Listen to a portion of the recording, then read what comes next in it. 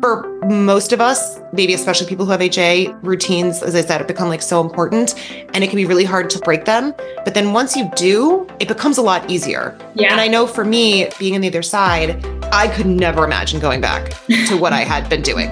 I've been like deprogrammed, if you will, with the sort of like, I must exercise this amount, I must eat this amount. I don't believe that anymore. So why would I do that? Really took a lot to get me to stop having those beliefs. That was the hardest part. Mm-hmm. And for me, it was living a different way and seeing what happened. Wow, it's not what I believed would happen. Like, it's the total opposite. I think that that was an interesting thing.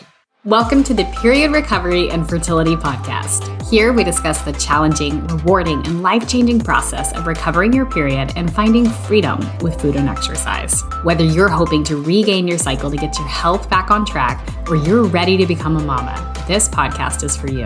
While the recovery process isn't always rainbows and butterflies, it's my hope to bring you both information and inspiration during your own recovery journey. I'm your host, registered dietitian and fellow HA woman, Lindsay Lusson. Hey everyone, welcome back to Period Recovery and Fertility Podcast. I'm really excited about this episode because a lot of times when I'm bringing on guests, they're either an expert in women's health in something semi-related to HA, but not exactly, or they're a past client of mine. And so someone might be like fresh out of recovery. Well, today I'm bringing on my friend, Kristen, who I actually met, oh my gosh, has it been 7 years? Like It was 2017. Yeah. It's yeah, 2017. It's coming up on 7 years. And we went through HA recovery together. We have kids like similar ages. And so what I thought would be fun for this episode is to kind of share with you guys like what recovery looks like 6 to 7 years later. Like, what can you go back to a normal life? Like what it feels like, what are our reflections? So let me just start by letting Kristen introduce yourself. Tell us a little bit about like who you are, what you do, where you're located, and maybe even some tidbits about your, like how you fell into HA. Oh my gosh. Well, first of all, I'm so excited to be on your podcast. I have to say, I mean, you honestly were like the inspiration for me kind of taking a leap and starting my own company and everything. So I just want to say how, again, like inspired I've been kind of watching you and grow this community and everything. But yeah, so my name is Kristen. I currently live in Boston, Massachusetts. And as Lindsay said, we met back in 2017.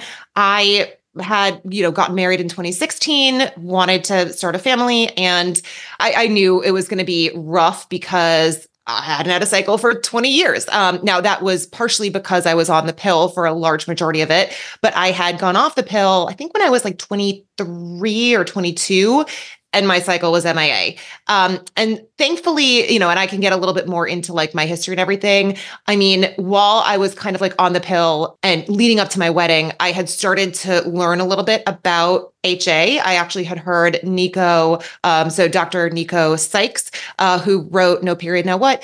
I had heard her on a podcast and it was like a light bulb went off. When I first heard about HA, I was like, oh my gosh, that is what I have. Because, rewinding a little bit, I was never diagnosed with HA. I was diagnosed with PCOS. I was put on metformin and I was on metformin for a long time. And again, like always kind of thought I was going to need some kind of fertility treatments to have kids. Heard her on a podcast again, like as I was kind of gearing up to like get ready to have children and all that, I was listening to, it was actually, oh gosh, what was the one? She wrote the Fifth Vital Sign. Lisa Henderson Jack. So Fertility Friday podcast. Yeah. Exactly. Yes. I was listening to that and that's where I heard the interview. Anyway, long story short. So I heard so much of myself when she was talking about HA. I was like, I definitely had this, realized I had to kind of go through the whole recovery process, did it, and like ended up pregnant in about 2 months. But as you said, that's how I met you, Lindsay. Yes. And I mean, it's been now, I guess the whole recovery journey, and we can get into this. I'm sorry if I'm kind of all over the place. The recovery journey, I think I was very fortunate, to have gotten pregnant early. I think some people have a different experience, but for me, it was a difficult process. I mean, I think I gained, and I'm not sure if we can talk, weight and stuff, but a decent amount when I was pregnant. And it was a very kind of, for me, an emotional experience, right? Because, but it felt like, okay, I'm gaining all this weight for this like purpose of creating a human. And then when I came out the other side, it was funny because after I gave birth, I had sort of developed intuitive eating, having gone through pregnancy. Yeah. And when I came out the other side, your body kind of naturally starts to go back to where it sort of wants to be. And so you kind of are almost on the other side. But, it was funny because I kind of settled into this size which was way above what I ever would have thought was okay. And I thought I looked great right after having a kid. I was so like proud of my body and I felt so awesome about myself. And so kind of going through that experience of like being at a higher weight and feeling like, dude, I look phenomenal. And I have this kick-ass like kid and like, I'm just so high on everything. It made it a lot easier. And I think it gave me the chance to kind of heal my metabolism. And so I don't know, I just think I was very fortunate in kind of how that whole journey went so that I was able to almost like get over it while I was pregnant. But I know for a lot of people it can be the opposite because it was a very emotional thing kind of going through the weight gain of pregnancy and all that. I mean, I gained quote unquote over the like recommended range. It was definitely like, I felt bad about it. But then again, coming out the other side, I was like, hell yeah. I'm awesome. Yeah, no. And I think that that's an important point. I had a pretty similar experience. I usually see the body image stuff show up for people pretty strongly in one of two places. And my experience was very similar to yours, either during pregnancy and just being like, oh my gosh, like I'm not having a belly only pregnancy. I'm gaining weight, and really struggling with it in pregnancy or feeling fine during pregnancy and really struggling postpartum. So those are kind of like I mean, I see both. My experience was really similar to yours, but it is very purposeful, in gaining weight for pregnancy, the metabolic healing, the nutrient repletion that goes on when you're gaining and maybe even over gaining the recommended amount during pregnancy. It's all very purposeful, but it can't always feel that way. And sometimes that happens for people. Maybe if, you're listening and you're not trying to conceive yet, you might be in that weird gray area of still weight restoring, figuring out like your body relearning what its set point weight range is, and you're not pregnant and you don't necessarily have that, air quotes excuse. I know that I hear that from a lot of people being like, oh, well, if I was just pregnant, then I wouldn't care. But it can really exist during pregnancy too. It's funny, actually. And one of the things I don't think people talk about, and one of the reasons I think I found pregnancy as hard as I did is, like I said, I did gain a lot of weight, especially early on. I think I was sort of still in the body recovery, like weight restoring phase while also being early pregnancy. And so there's also such a focus between the belly shots. Like we had that pregnancy, the HA support group. And I love that group. I mean, they're literally, I'm seeing Kaylin next week. Like we're getting our kids together. Like I love the group so much. I almost had to like take myself out of the group because I felt like there's such, again, an emphasis on belly shots and bump shots and weight gain and, the what to expect boards or any pregnancy board. And it's supposed to be this like cute thing, like, oh, your belly shot. And, you're kind of struggling with this whole concept of gaining weight. And then you're comparing yourself like, oh, but this is how I look and that's how they look. And they have this cute belly and I don't. And so that was actually really hard. A lot harder than I was expecting. Like there's never a situation where everyone is so uber focused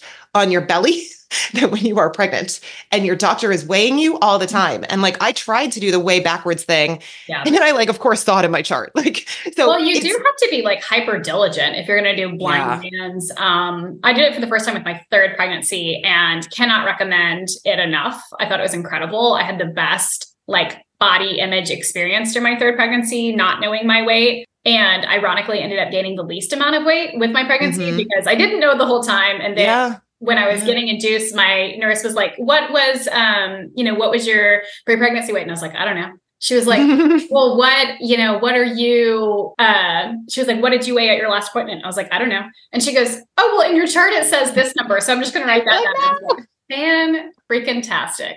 But all that to say, like, I think that when somebody is going from HA to pregnancy and still on a body image healing journey, like those, like the dysmorphia follows you into pregnancy. Like I remember, and I didn't help myself. I remember my first pregnancy, like getting on Instagram and like searching for the hashtag, like 15 weeks pregnant. And I'd be like, oh my gosh, like, I am twice the size of that. Yes. And the baby center pictures, by the way, like I love baby center, but they would have this picture and I'm like, dude, like who looks like that? I mean, and like, I think with like size inclusivity, I hope that this will eventually spill over into like the, perinatal area of being more inclusive about like, okay, like most people who are pregnant don't just look like a belly only pregnancy. Right. And that's okay. And that's normal. Like I wish, again, I didn't help myself out because I was like seeking out this information and trying to feel validated and only feeling worse. But I also feel like, diet culture or having like an ideal body it's the same in pregnancy, right? Like, and there's that pressure for everyone. But having been through 3 pregnancies now and knowing just like genetically where my body is happy, I think that I like built up all this fear that like, oh my gosh, it's going to be so hard to lose the pregnancy weight. And I know for some people it actually is. I know people that gain weight while they're nursing instead of lose weight. Like everyone has different experiences. But I think that probably the reason why it's so hard for those of us with HA, just knowing like personality traits and background, is we love control and we love predictability. And when you're pregnant, you can't control what your body is going. Well, I mean, I guess you could, but you can't healthfully control the way that your body gains weight. You definitely can't control how the weight gain is distributed during pregnancy. Like I remember being like, why are my thighs pregnant too? And it's like, oh, because you gain weight all over. It's not just your belly. But I think that hindsight's always 20/20, but when you're in it, it sucks because you're like, oh my gosh, I can't control this. Like I feel out of control. I think that that's one of the hardest things that people have to learn to cope with.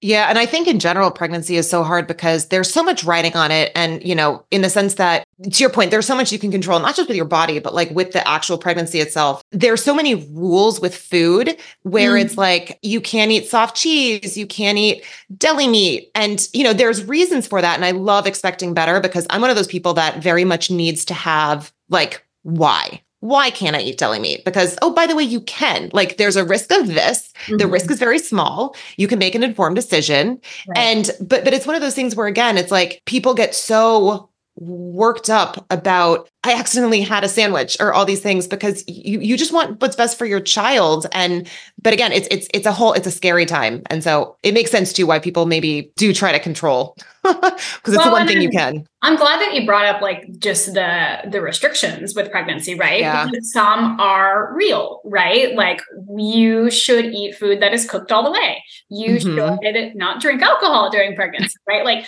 there are real recommendations that are made for the safety of baby and for mom. And I think that this is a place where someone with a history of disordered eating can take things really far and really extreme. I know there is one prenatal book that we have talked about that shares some really, really great researched information, but does it from a very matter-of-fact, slightly fat-phobic lens that I've personally heard from clients that is incredibly triggering. Oh my God. I read that book and it was incredibly triggering. And actually, this is kind of interesting and a little funny is that, so with my first pregnancy, I was still in this sort of need to control everything, still afraid of carbs, like all that kind of fun stuff. And so I think one of the reasons also that I probably gained is so much, not so much more, but I think I gained significantly more than I did in my other pregnancies is that I wasn't really trusting my body. So it's like, I wanted to eat carbs and I was like, no, I'm just going to eat like the protein and the fat because this book says that I need to, just eat the vegetables and just eat when it's like, no, I need to eat like the mashed potatoes and the mac and cheese. Like, and that's fine. Right. Because that's what my body needs. Clearly I need the sugar, I need the carbs, I need the energy. And that's okay. And I think that was one of the things that, again, in my second and third pregnancy, like just being like, not as focused on, I have to eat this certain way. And if I don't, it's not going to be good for my baby. Because that's the other thing. It's like, it's sort of positioned in this way where it's for the health of your baby. And like, what is more important than that, So right, you want to be like perfect. Shaming you for wanting macaroni and cheese because that's going to be bad for your baby. When in reality, like, okay, well, like your mental health and your relationship with food matter too. And I think what you just touched upon, like paints such an important piece of an intuitive eating journey is that if you are constantly trying to eat the right things, you can potentially be moving past the point of hunger, eating past the point of fullness without really honoring the craving. And I think that can cause people to potentially move outside their set point weight range. Right. And again, understanding that set point weight range is going to fluctuate during different times and different seasons. But I definitely see that in a lot of people that are trying to do recovery, the air quote, healthy way, and kind of missing this whole piece of like, well, yeah, but it's also about like honoring your body's need for like food for fun and for connection. Yeah. And like, yes, nutrition matters, but like food is more than just like the perfect nourishment for your baby. Like it's okay to like have the mac and cheese and potatoes during pregnancy, especially like, I know you didn't have a lot of nausea during your pregnancies, but like there are weeks like, and I, by the, second, third pregnancy, like I was like pretzels and pancakes until week 14. I was just like, this is what we're doing. And like, I'm not going to feel guilt about this. I'm going to get back to a place where I can have more fresh foods. But I think it's also really hard if you're reading this like very like dogmatic view of prenatal nutrition and you feel like absolute shit and all you can eat is a bagel. Yeah. It almost like probably not intentionally, but implied shame around eating bad foods for your baby. And I think, again, this thing where it's like, I don't know, people sometimes like just focus on the micronutrients at the expense of the macronutrients. Yeah. But also there are nutrients in a lot of these foods. Like you can eat bread and it does have, nutrients in it that you need. And I don't know, I think like we come from, having been very steeped pre this whole journey in, I would listen to like paleo podcasts and like, the intermittent fasting, like all that kind of shit. And you start to believe these things about food and that, rice is bad and like all this crazy stuff. And then when you get into like the other side where you start eating normally and you're like, wow, like why did I believe that? It's just, I don't know. We're sold a lot of kind of BS about. Well, and I know you know this because like you're on TikTok, but it's just like that. I mean, this is honestly like a pathway into HA for so many people is it's like getting overly obsessed about the details of nutrition while missing the whole like zoomed out big picture that like, are you eating enough calories, carbs? Like eating enough macronutrients will probably take care of the micronutrients for you. And trying to be overly obsessed with like getting in enough vitamin C while restricting carbs is probably making you more unhealthy and more malnourished than if you were to, not be eating vegetables. And I know that's like a hard truth. And so maybe this is also like a really great segue to tell a little bit more about like your story and pathway into HA, because what I love about our stories is like our recoveries like have mirrored each other and we've been there for each other during recovery. But my background and how I developed HA is actually pretty different from yours. And if you're listening and you don't know my full story, episode 1 on the podcast tells my whole recovery story and how I dealt with an eating disorder and how I recovered from my eating disorder for the most part, but still struggled with period loss and infertility. But anyways, Kristen, why don't you share a little bit yours? Because I know like formal eating disorder isn't part of your story. And several people that I work with also don't have formal eating disorder as part of their story. So there's lots of different pathways that can lead to this dysregulation of hormones and infertility. And so share a little bit about kind of how you got there. Yeah. Honestly, it's funny because I probably had HA for 20 years. So, I obviously didn't know that at the time. If we kind of like backtrack, as a kid growing up, I was sort of a naturally thin kid and didn't really have to think about it. And then probably 12, 13, started to gain some weight and I felt really crappy about it. And my mom, of course, saw me. And by the way, at the same time, I was at a school where, I was like not cool at all. My best friend, also Jen, left to go to private school because she was so miserable also, so that I was like by myself at the school. So I was sort of like gaining weight. Again, nothing like kind of where I think near my set point is supposed to be anyway, but I was gaining weight, didn't feel great about it. Fast forward 3 years, still no cycle, and was with my friends. And we were actually with, again, Jen, one of my other friends down in Florida. And they were like, oh, we're all synced up like with them too. And I was like, oh, I haven't had a cycle in like 3 years. And Jen goes, that's not good. You should go see a doctor about that. It's interesting. So I went to the doctor. They did the standard test. They did the blood work. Blood work was normal. They did the ultrasound to make sure, you don't have polycystic ovaries. And then they did the MRI. And the first doctor I saw said to me, I think you might need to gain weight, which was bizarre to me because it was a normal BMI. So that was interesting that she said that. And I was like, this makes no sense. I'm actually, because I had been like way under eating for so long. And then because I was like in New York City, it was super stressful. I started like right as the financial collapse was happening. I was worried about my job, like all this stuff. Anyway, so I was like, that doesn't make sense. So I ended up going to see another doctor and she was like, you have PCOS because I had, again, my skin was not great. Now, ironically, I think it was from over-exercise is why my skin was not good because I find that the stress of over-exercise, like too much cardio, actually makes me break out. Okay. And then the two criteria, right? Not great skin, acne, and no cycle. poof, you have PCOS. So when I heard that, I was like, yeah, this still doesn't sound right. So I went to see another doctor and she also diagnosed with PCOS. So I was like, okay. So I went on metformin and was on that, and then also went back on the pill and was on that till I was, again, like probably 2016 or 2017, like I said. And that's when I started to listen to these podcasts to try to like just understand, okay, like I want to have kids. I'm probably going to need to have like whatever fertility treatments, all this kind of fun stuff. And that's how I learned about HA. And when I heard all the stuff, I was like, wow, this is me in a nutshell. One of the things though, that I have since discovered, because throughout this whole time, I very much like excessively overexercised. So I was working out 1 to 2 hours every single day, excessively, all cardio. Like it would be elliptical, it would be spinning. I guess I'd throw some Bikram yoga in there, but like, I know I remember you saying that like you were spending so much money on spin classes in New York. Yeah. Well, because each class was, I think, $25. 35. Okay. Yeah, 35. And then actually some of the classes are up to like 40. I mean, it's crazy. So yeah, so I was spending way too much money. But I think one of the things for me is that I think that the main contributor of the sort of cycle loss was definitely the overexercise component. I think my body had kind of gotten to a point where like it actually was forcing me to eat closer to a normal amount. Okay. Now, in my head, that was way too much. Yeah. But like now I'm like, no, I was probably eating less than I eat now, but it was still in my head too much, but I was exercising so much. So I think a big part of it was the overexercise. But anyway, long story short, I ended up obviously like kind of quitting exercise, just walking. And when I learned how to quote unquote, like recover, I was like, great, 2,500 calories, let's do it. And easily went way over in the beginning and got my cycle back really quickly. And like one thing that it sounds like you didn't encounter that I do hear about sometimes when people have the PCOS history, and you probably just had like the wherewithal to be like, well, this never made sense for me anyways.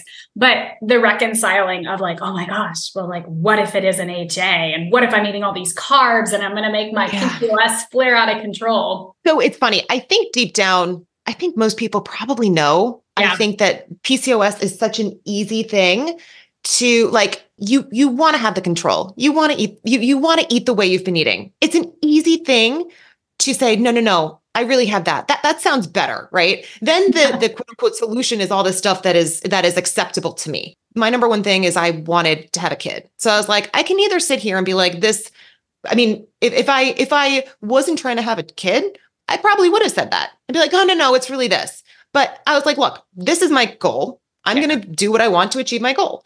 And so it was, I think that's why for me it was easy, but I stayed on metformin, by the way, through recovery. I still was like, it was like my little crutch. So I stayed on that through recovery and I went off it. My doctor told me to stay on it through 12 weeks, which I, again, probably shouldn't have. And in hindsight, I kind of kicked myself. I'm like, I wish I wasn't taking like unnecessary medication during a pregnancy. But, so I did stay on it as a crutch just in case, even though in my gut, I knew it wasn't. But I think to your point, it's so easy because you believe PCOS. Oh, look, you get to keep doing what you're doing. If you believe it's HA, then, oh shoot, I have to do all the things that my head is, deep down goes against everything that I have tried and worked against for so long, right? Like to control weight, to control food. And now I'm being told to do the opposite. No. Okay. I like that PCOS diagnosis better. That sounds better. That sounds a little bit more in my safety zone. Well, we actually have a coach on our team who had the PCOS misdiagnosis as well. Also took metformin all through her first pregnancy. But it was funny because she also was a client before she was a coach in our program. When we started working together, it was like restricting carbs, like no sugar. This is going to make my PCOS worse. And once we finally kind of got over the hump of like, well, let's entertain the idea that maybe it's not PCOS. Once she started incorporating carbs and even sugar back into her diet, she was pregnant immediately, carried to term. She had a history of like 2 losses before that. So it's hard though, because, I think that just like you were talking about how like you get all of this misinformation on nutrition and it's basically just like tattooed in your brain for infinity. You do have to really push back and try. Like there's a lot of unlearning that has to happen. I think. Oh my God, 1,000. Well, and one of the things that was so interesting and like back to kind of this exercise idea is because like I said, for so long, I was an engineer, right? I'm a math person. Math makes sense. Yeah. You eat this much, you work out this much. Right. This is your net. Right. And even though that whole net idea, like when I was like very much calculating everything, knew exactly what my net number was, that didn't translate to anything on the scale happen, right? Like it was like, the math didn't math. Yeah. It didn't work. The math didn't math. But it was so ingrained in me. I could it went against everything that I believed. And so I think that was one of the things that was so hard. And then when I ultimately, stopping the quote unquote like exercise where, and now I do, I walk a lot because I love to kind of get outside and just, go for a walk and like listen to a book on tape or listen to a podcast.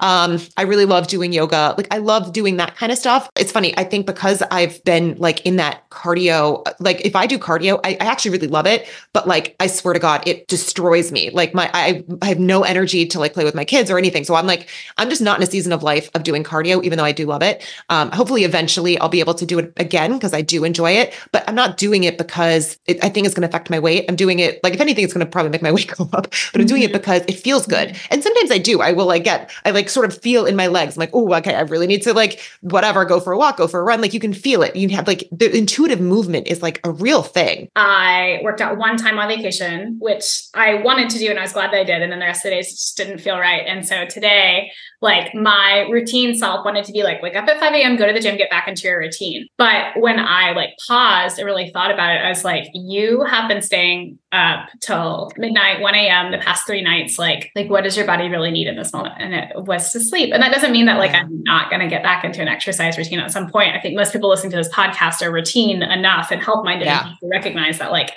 the health effects of being in an exercise routine are really important. And that is not the only determinant of your health. And so you're right. Like feeling that urge to move when it's coming from a place of being in tune with your body and health promotion instead of punishment or trying to change the way that your body looks is very different. And I think like I can speak for both of us, like probably exercising less than we ever have and not feel it. Like, I remember just always feeling like, oh my gosh, like, and we were taught a lot this in school as dietitians, that like weight management is something that you actively have to work at like every single day for the rest of your life. And I just don't believe that to be true anymore. No. Based off of, even just looking at the numbers don't add up if you're expending X and eating X and you're maintaining or even gaining weight. Cause I do feel like the body can fight back too in those like severe restriction mode.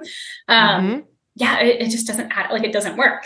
Yeah. Well, and it's funny because I don't consider myself exercising. I guess like I technically am because when I take my kids to school, I usually choose to walk them to school. So it's like it's like a 3-mile round trip walk and I will do that and I'll walk and pick them up. So I probably get like 5 miles of walking a day, but it doesn't in my head. It's not exercise. Like it's just like getting out because it feels good. I mean, and yesterday was downpouring, so I didn't, and that was fine. I think that that's just something that like kind of diet culture, like ingrains in us too, and being like, oh, well, in order for it to count, it has to be done at a gym or it has to be a certain level and intensity. When really we look at the research on exercise, like the American College of Sports Medicine for improvement of cardiovascular health, they say 150 minutes per week of moderate exercise. Moderate exercise being getting your heart rate from anywhere between 100 to 140 beats per minute, right? So 150 minutes is a 30-minute walk 5 times a week. That's a 50-minute walk 3 times a week, right? Like we're not shooting for the moon here yet. We have been conditioned to believe that like it has to be 5 days, a high intensity interval training class or a Peloton class for it to be real exercise. Well, and I think something on my honeymoon in the Maldives, I remember I had to go to the gym every morning and it would be like, so at the expense of hanging on, being on the beach, like we actually it was actually really great. We like made a whole bunch of friends with these other like couples and like they would have like a boozy like brunch and stuff. And I'd be like, okay, guys, I got to go to the gym. And it's like, there's time to do it. And like, you could do maybe one day and then next day, but like, it doesn't have to be every day. Like it was every day. And I look back and I'm just like, why? It's just, it just makes me sad. And I wish I could go tell my younger self, like, this is not, there was so much time that I wasted in the gym instead of being with friends and people. And I think to your point, like being in an exercise routine and having routines in general, I think routines to your point are really, really helpful. I think that they just like you see it with kids, you see it with adults. I think routines are really, really good, but like the rigidity. And again, one of the things that I didn't have was the balance or the balance. I mean, it was cardio, intense cardio every day, 7 days a week. No matter how you feel, like you're just, And my younger brother he went to Olympic trials swimming. I mean, he's like a legit athlete. He wasn't even working out like I was working out, you know? And he was like a distance freaking swimmer. Like he was so good. And he would be like, you know, you probably like lift some weights every once in a while, or maybe take a rest day. And then it's like, duh, you know, but it's funny because now I'm just in this point in my life where, I mean, like you, I have 3 kids, our kids are the same age, and it's a lot. And so, you know, for me, like, I'm not going to usually get the time to be able to go do an actual workout. I sometimes can do yoga with my kids, like under my, you know, under my lap or whatever. But the walking is a nice way to kind of just get movement and everything and feel good about it. Yeah. And it's great. And that's something I have to really like speak some truth to my like trying to conceive clients about. They're like, oh yeah, well, I can't exercise like this while I'm trying to get pregnant. But like once I'm pregnant, or like, well, you know, once I'm done having kids or whatever, then then I can go back to doing, my 90 minutes, 7 days a week in the gym. And I'm like, I'm just going to bring you down to earth for a sec. Like you will not have time. And like, I think that in like this like very like weird, ironic theme that like HA recovery is such great prep for motherhood, because you might have kids that just eat chicken nuggets and you have to be okay with that. Yeah. You have to be okay with like, having snacks with them. You have to be okay with like your 5 a.m. workout getting interrupted by a baby, that decided to wake up at 5 a.m. and now you need to take care of them, right? Like it's just such a great like prep for it. While routines are helpful and a lot of us thrive in routines, and that's not a bad thing, there always needs to be flexibility in your routine for understanding that there's more to life than just exercising and eating clean or counting calories. Yeah. Oh, 1,000%.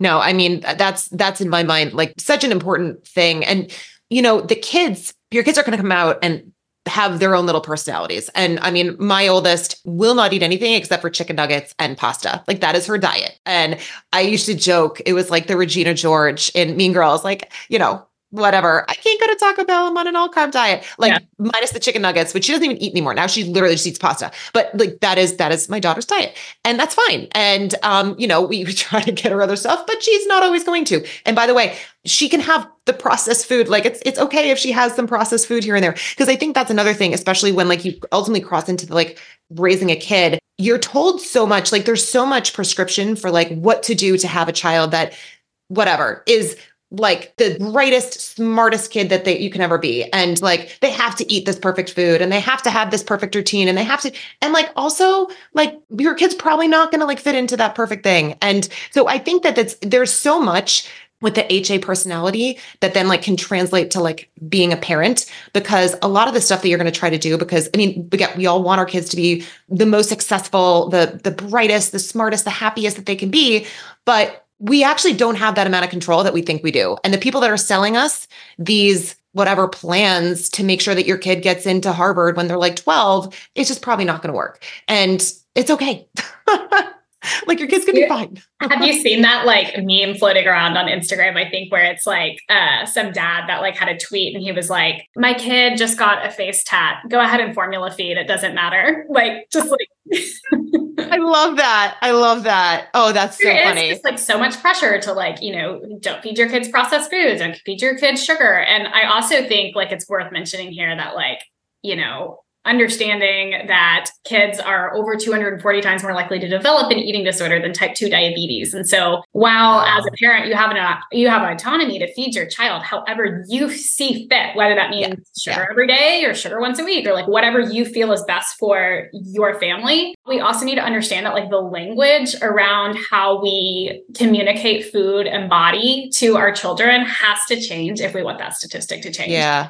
Well, and I even with my first, like I said, I had kind of come out the other side and like was definitely much more in like a much freer intuitive eating space. But I remember when 6 months hit with my first, I was like, oh, I'm only going to give her like initially. Right. And that lasted all of probably like 3 months or whatever. Yeah. And then I was like, here you go, like have whatever, like here's some crackers. But there was still, it's like, you almost get sucked back into like, oh, I have to feed them the perfect food and like all this stuff. And it's like, I'm trying to put that onto her and like, I'm not even doing that for myself anymore. So I had to almost like unlearn that with her. And it was much easier with the second and the third. Cause then it's like, there's all these memes where it's sort of like by the second and the third, you're just like, whatever. French fries on the floor. Yeah. French fries on the floor. Like, again, you'll be fine.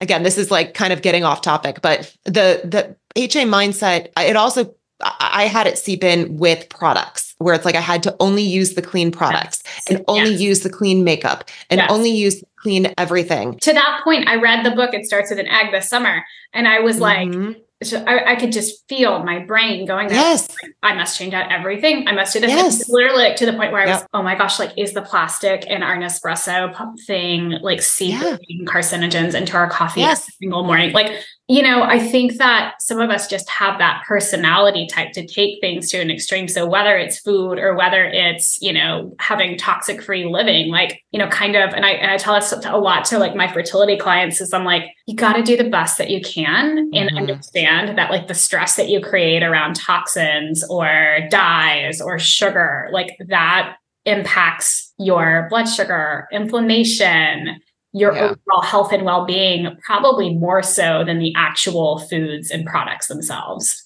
Yeah. I mean, and I was the same way. I read It Starts with an Egg before having, I forget it was my second or third. And it was the same thing where I got like super paranoid about it. But then, you know, one of the things that for me, like will drag me back to reality is like, I'm obsessed with like my aloe yoga pants. Yeah. And they're like apparently super high in PFAS. And I'm just like, okay. And actually this was hilarious too. You know, of course, had to get like the super expensive prenatal vitamins. I think I did like the Seeking Health at one point, and it was like 8 vitamins a day. I mean, and it was some absurd amount of money, but again, have to do what's perfect for my child, like all that stuff. But it was interesting. So the California, I think it's like Prop 165 found there was like really high levels of lead in it. And it's because there's high levels of lead in spinach and in sweet potatoes, apparently. Like, it's again, unfortunate, like the nature of like the soil. Yeah. And so they found that there was actually high levels in it to the point where like it needed a warning label. It literally said on the side of it, this could cause birth defects or something. And I'm like, are you kidding me right now? How much money did you spend? Yeah. And so it was kind of a wake up call that like, also, by the way, I could throw them out, but then if I'm eating spinach and sweet potatoes, which are like super healthy, I'm going to like be ingesting like this same amount of toxin or whatever. Like this is an unfortunate reality of just the world we live in. And you can kind of like go a little bit crazy, or you can try to make peace with the fact that like, maybe you can switch out some things for things that are important to you, but then like also you can do the stuff that like makes you feel good. And like, that's fine. And do the best you can at the same time. Maybe don't go crazy about it because it's really not going to probably move the needle that much. Right. And like, yeah, exactly. And also thinking about like quality of life. Like I know, like I have a friend who lives in Denver who's like very crunchy, like free living. And she's like, but I'm still going to get Botox. Like, sorry, you know, like, There was this, I need to send this to you. I saw yesterday, it was like, again, it was a reel or maybe it was a TikTok video. And it was like your friends who are obsessive about all the like things like clean, toxic free, blah, blah, blah, blah, blah, like sitting there waiting for their Botox appointment. Yes. Which I think like, you know, it's not for everyone, but I think it also, I almost just like love that balance of reality of like, do what you can, what's important for you, but also like go on and live your life. Like if you want to get Botox, if you want to like, you know, have ice cream every single night, like have ice cream, right? Like life is short. Like you can't just live in this box of rules around products and food and lifestyle recommendations and like expect to have a full life if you're just obsessed with like having to do everything to the nth degree. Yeah. And I think a lot of it is like the fear too. It's like, if you can like kind of approach it from the standpoint of, okay, like maybe I'll switch this out, but like take all the fear of, oh my gosh, if I don't do this, like, you know, almost like think like, well, what is going to happen? Like probably not a lot, but also if you want to switch it out because you feel better about it, great. And I mean, I do use like 7th generation cleaning detergent, and I have like my Puracy stain remover, which by the way is like freaking awesome. But then again, it's like, I'm going to use my conventional makeup and I'm going to dye my hair and, you know, do all the stuff, like wear my aloe PFAS pants, and I freaking love them. Like, you know, do the best. Well, and when we talk about even like, to go a step further, like piggybacking off of that, like social determinants of health, right? When we look at it like a pie chart, right? It's like, you know, how much we move, the products we use, the foods that we eat. We think like all of these things make up such a large percentage when in reality, it's, you know, quality of sleep, access to healthcare. Right? Like there's so many things that play into health outcomes that I feel like we just really miss it because like we're focusing on the things that we think we can control when in reality that might just be like 10% of the pie chart. Yeah. Oh, 1,000%. But I mean, again, it's, I think like natural to try to want to control things and because you think like, oh, but if I can control it, like I should be, but it's like at what cost? And I think that that's where people a lot of times like forget they're not sort of aware of how it can be negatively affecting them. And probably not for the outcome. Like it's like a trade-off. It's like everything, there's a balance, right? There's a cost and a benefit. And like in some cases, if the cost is way out benefit, like, I don't know. This is why I love Dr. Emily Oster, because she, I feel like, just tends to try to quantify things and think through things in a very non-scary way, where it's like, okay, let's look at what the data says. Like you had coffee during your pregnancy. You had Tylenol during your pregnancy. Okay, so let's look at like what the research says. Scary headline. What's the data? Okay, there was no new data. This is literally just a compilation of these like other research studies, which by the way, were a lot flawed. And we don't know cause versus effect, right? Correlation, causation. Like anyway, I like things when they're quantified. And even still, like you were talking about, even if there is like clear research that is leaning one way, like you as a individual get to make an informed decision, right? Like how I want to apply this information to my life, or do I not? Do I want to like know that, my yoga pants have, whatever chemical in them and to wear them, Right. No, exactly. We live in this sort of fear-based society where people can make money off of selling us fear. And so if you can understand like, well, this is the data. Is there now maybe an increased risk of something happening? Yes. Do you want to do that still? The answer might be yes. The answer might be no. And you can make that informed decision. Right. And it's like, I was talking about like, exercise. I really love doing cardio. I know if I do it, it's going to like make me probably feel like shit for the rest of the day. I can still decide to do it, but then, or I can decide not to do it. Like, it's like, kind of the same thing with, again, this intuitive eating. You can have this, whatever you want. And then, it's going to make you feel a certain way. And many times that's worth it. And then sometimes you're like, all right, I'm just not going to feel great after. And that's okay too. Like, I don't know. It's one of these things where, that's definitely like how I approach alcohol, where it's like, okay, most of the time I am going to drink the amount that helps me to feel my best or not, like I'm going to make that informed decision. And then sometimes I'm like, is it worth having that third glass of wine? I know it's going to interrupt my sleep. I know I'm not going to feel great the next day. If you're in the moment and you want to go for that, or like it would, help you to feel connected to those people more. Yeah. It is your choice. I think a lot of times too, like it can be, especially like for me, like kind of coming out of the whole like HA thing. I mean, a lot of things for me as well. And I think she's talked about just like rewiring your brain. Is that she talks about that, I think, right? Yeah. But just like almost like trying to sink into like new patterns where it's like, okay, it used to be a pattern that every day, or a habit that every day I would go to the gym at this amount of time and I would do this. And now it's a new pattern where I'm going to do something else. I'm going to go for a walk. I'm going to do a yoga. I'm going to do a stretch. I'm going to do something else. And you kind of get into that new routine. And I think for most of us, maybe especially people who have HA, like routines, as I said, have become like so important, and it can be really hard to like break them. But then once you do, it becomes a lot easier. Yeah. And I know for me, kind of now, obviously, like being on the other side, I could never imagine going back to what I had been doing. Like you couldn't pay me to ever do what I had been doing. Like there is no, I think part of it, because it's like, I've been like deprogrammed, if you will, with the sort of like, I must exercise this amount, I must eat this amount. I don't believe that anymore. So why would I do that? Right. Really took a lot to get me to stop having those beliefs. That was the hardest part. And for me, it was living a different way and seeing what happened and being like, wow, it's not what I believed would happen. Like it's the total opposite. Right. And I don't know. I think that was kind of an interesting thing. I mean, that what you described is like what I try to tell my clients who are trying to come out of eating disorder recovery as, this is not an official term, I've made this up, but the point of no return, where you have unlearned so much information and you have learned so much counter information and your lived experience, right? Like, I think that's huge. Yeah. One thing to like read about this abstract concept is another thing to experience it firsthand and to see the fruits of your labor. But this point of no return where it's like, I just don't believe that anymore. Like, I don't believe that works. It hasn't worked for me. Even if that seems to be working for that person on Instagram or TikTok, or that person who tells me all about, their new, whatever lifestyle. Like just that, like I have so much like evidence and I have so much good things going on in my life that I don't see myself ever going back to a restrictive overexercise intentional pursuit of weight loss, like that type of thing. And I really believe that every person can get here. I do think that the journey is going to look different for people. I think it's going to take more time and more energy for different people, depending upon their situations and their influence.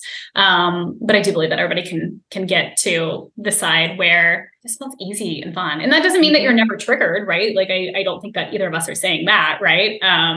But that you, again, just have such a different perspective. And I think that that's what, if I could sum it all up, that's what like recovery looks like for me 7 years later. And you can't unlearn the information about intuitive eating, the statistics on 95% of diets fail. 2 out of 3 people end up not only gaining the weight back, but gaining even more weight, right? Like you can't unhear that information. Yeah. And it's interesting. You were talking about like being triggered. And as I said, I literally almost had to take myself out of a pregnancy support group because I was triggered all the time, right? By people literally like pictures of a small, like belly only pregnancy. It was so triggering.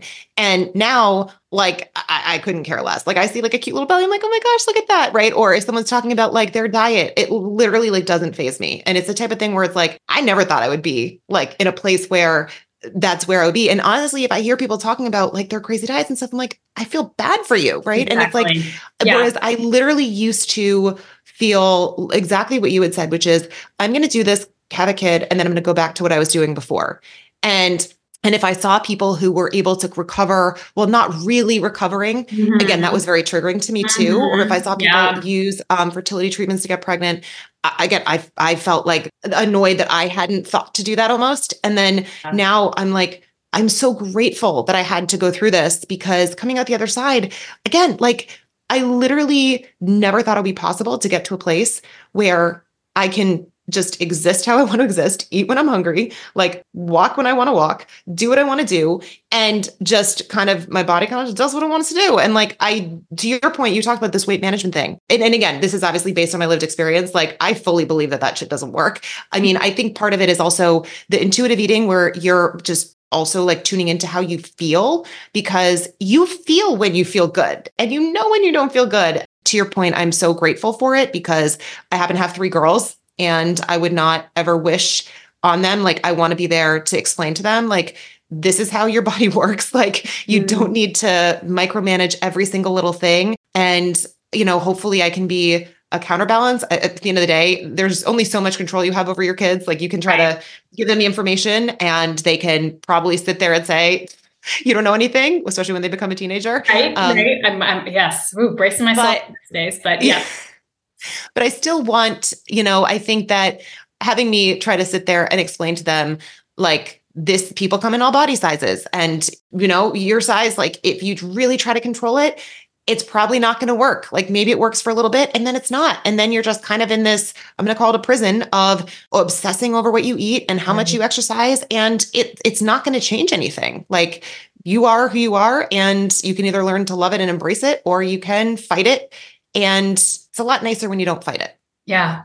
I also think too, and I tell this to a lot of my clients who, like, I think a lot of times people start into recovery and they're like, okay, well, I'm okay with, you know, gaining 5 pounds or 10 pounds. And they have this kind of like predetermined amount of weight or a predetermined number that they are okay with. But if they were like over that number, then like, you know, in their minds, like the world stops turning, everything crumbles. Like I am unlovable, I'm unworthy. Like it is the end. And what I always tell people is that like, you're probably going to have to go past that number, and it's going to be the best thing for your recovery, because once you finally break outside of this like little box that you've put yourself in, you realize that your body can exist and be okay and healthy and even thrive outside the confines that you've set for yourself. And once you can do that, I think is when you can really start to adopt a intuitive approach to food and movement, and recognizing that regardless of where my body ends up, like I don't have to love it, but I can be okay with where I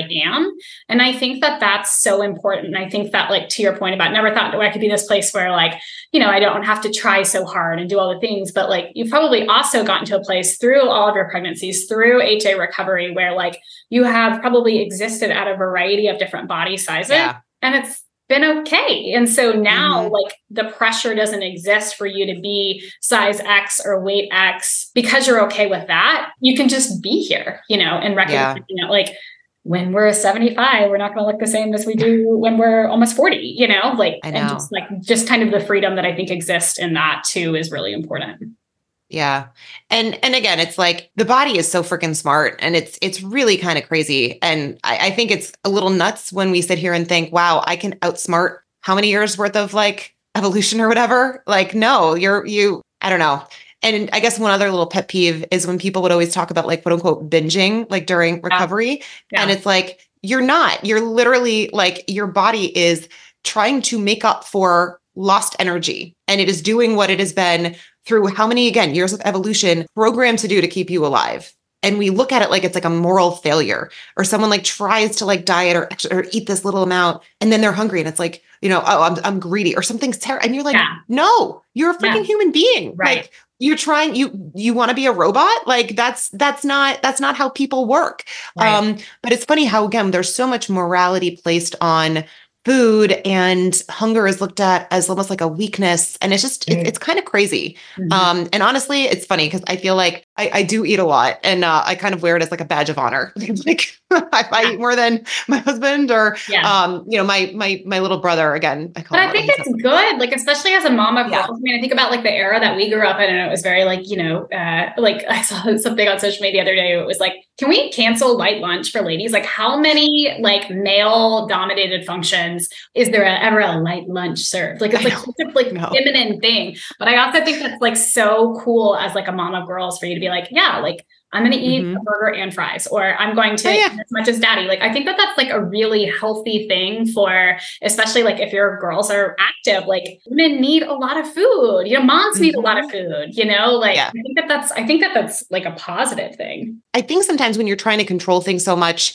like this happens with, I think also, whether it's like school and you're trying to get good grades, or it happens with work and you're so fixated on being everything perfect that it really F's you up. And I think that there's something about that too, when it comes to like the food, in the sense that when you're trying to control so much, again, you see something and it's like, you're like, I need to eat all of it. And when you just kind of like let loose, like, I'm going to have some, like, whatever, you kind of just like let loosen the control a little bit. It's not a big deal. Like, I don't know. I just think like this uber fixation on control really can mess us up sometimes. I mean, and if we just let go.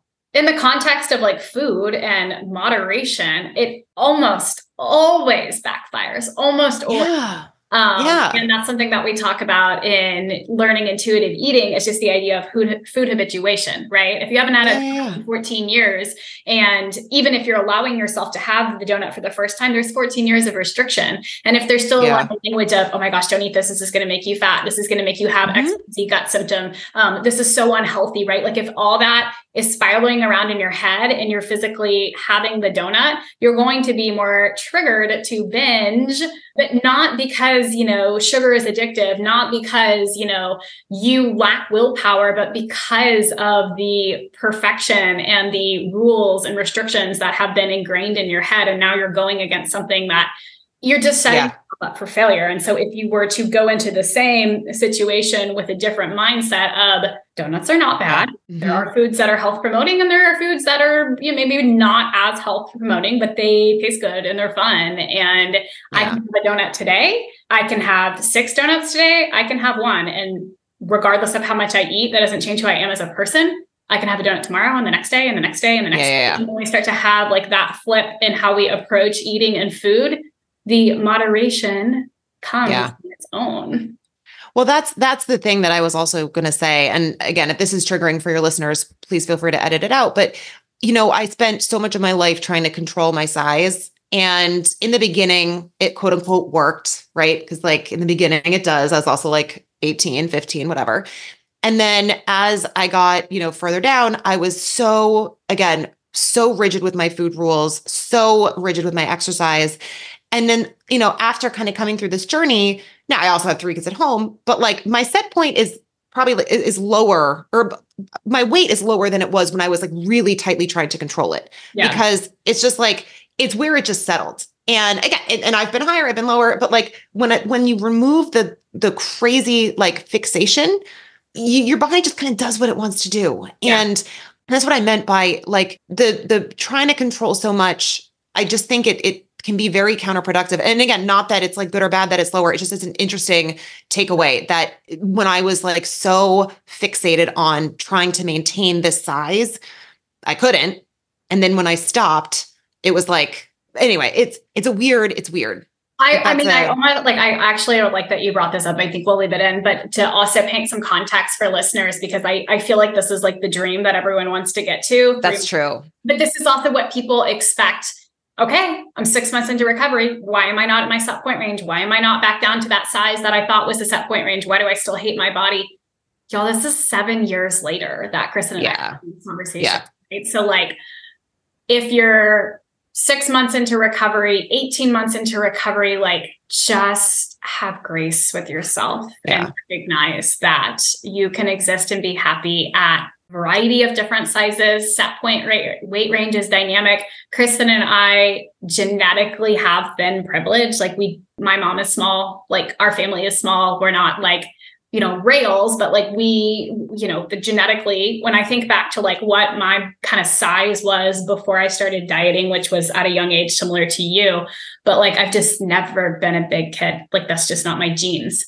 And I do want to highlight that. Like, I have worked with, and I hope I will continue to work with clients in, medium to larger size bodies, and recognizing that, I don't feel like people need to be a certain size to be healthy, to be their best. And understanding too, and also just having like a little bit of like grace with the idea that like, if you don't like where your body ends up, if you don't genetically like your set point weight range, like, be their best selves through recovery, through starting their own businesses, like all the things. So that means a lot to me. And I just want to be like what we had to work so hard to have, like in our community. I want to be that for people, whether that's just over Instagram or over a podcast, or if they're a client of mine. So I appreciate that. And this is so fun, just having like full circle and letting you tell your story and share your wisdom. So thanks for your time today. Of course. Thank you so much. Thank you so much for tuning in and listening. If you found this episode to be inspiring or helpful, please share on social media and tag me at food.freedom.fertility. Also, don't forget to leave a rating and a review.